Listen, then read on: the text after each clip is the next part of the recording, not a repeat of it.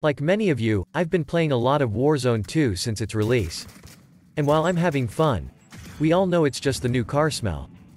Infinity Ward talked a lot about evolving the Warzone formula, and there were some big changes on paper, but after sinking days and nights into quads and solos, I can't find the evidence anywhere. Can any of you tell me what the metas are? I dare anyone to tell me what systems or mechanics in Warzone 2 have a meta, and you can't use weapons.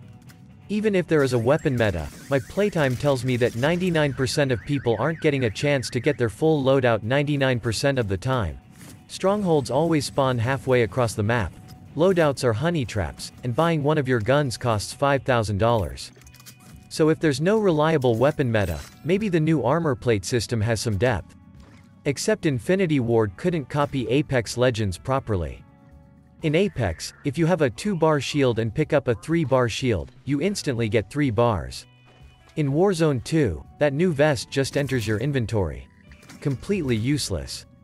What about movement meta? Are there novice and advanced movement skills we can use to win more fights? We all know the answer to that. The only real meta I've found so far is in where you land after you jump.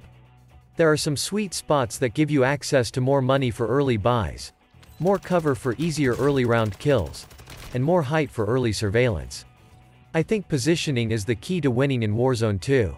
The better I'm becoming at following the same routes, the closer and closer I've gotten to the top 10. All in all, I'm enjoying my time in Warzone 2, but I hear whispers that cheaters and hackers are coming back with a vengeance. I'm having Verdansk flashbacks. What strategies are you guys using to win your matches? Drop your answers in the comment section. Don't forget to give the vid a like and subscribe to the channel, and as always, stay cool, gentlemen.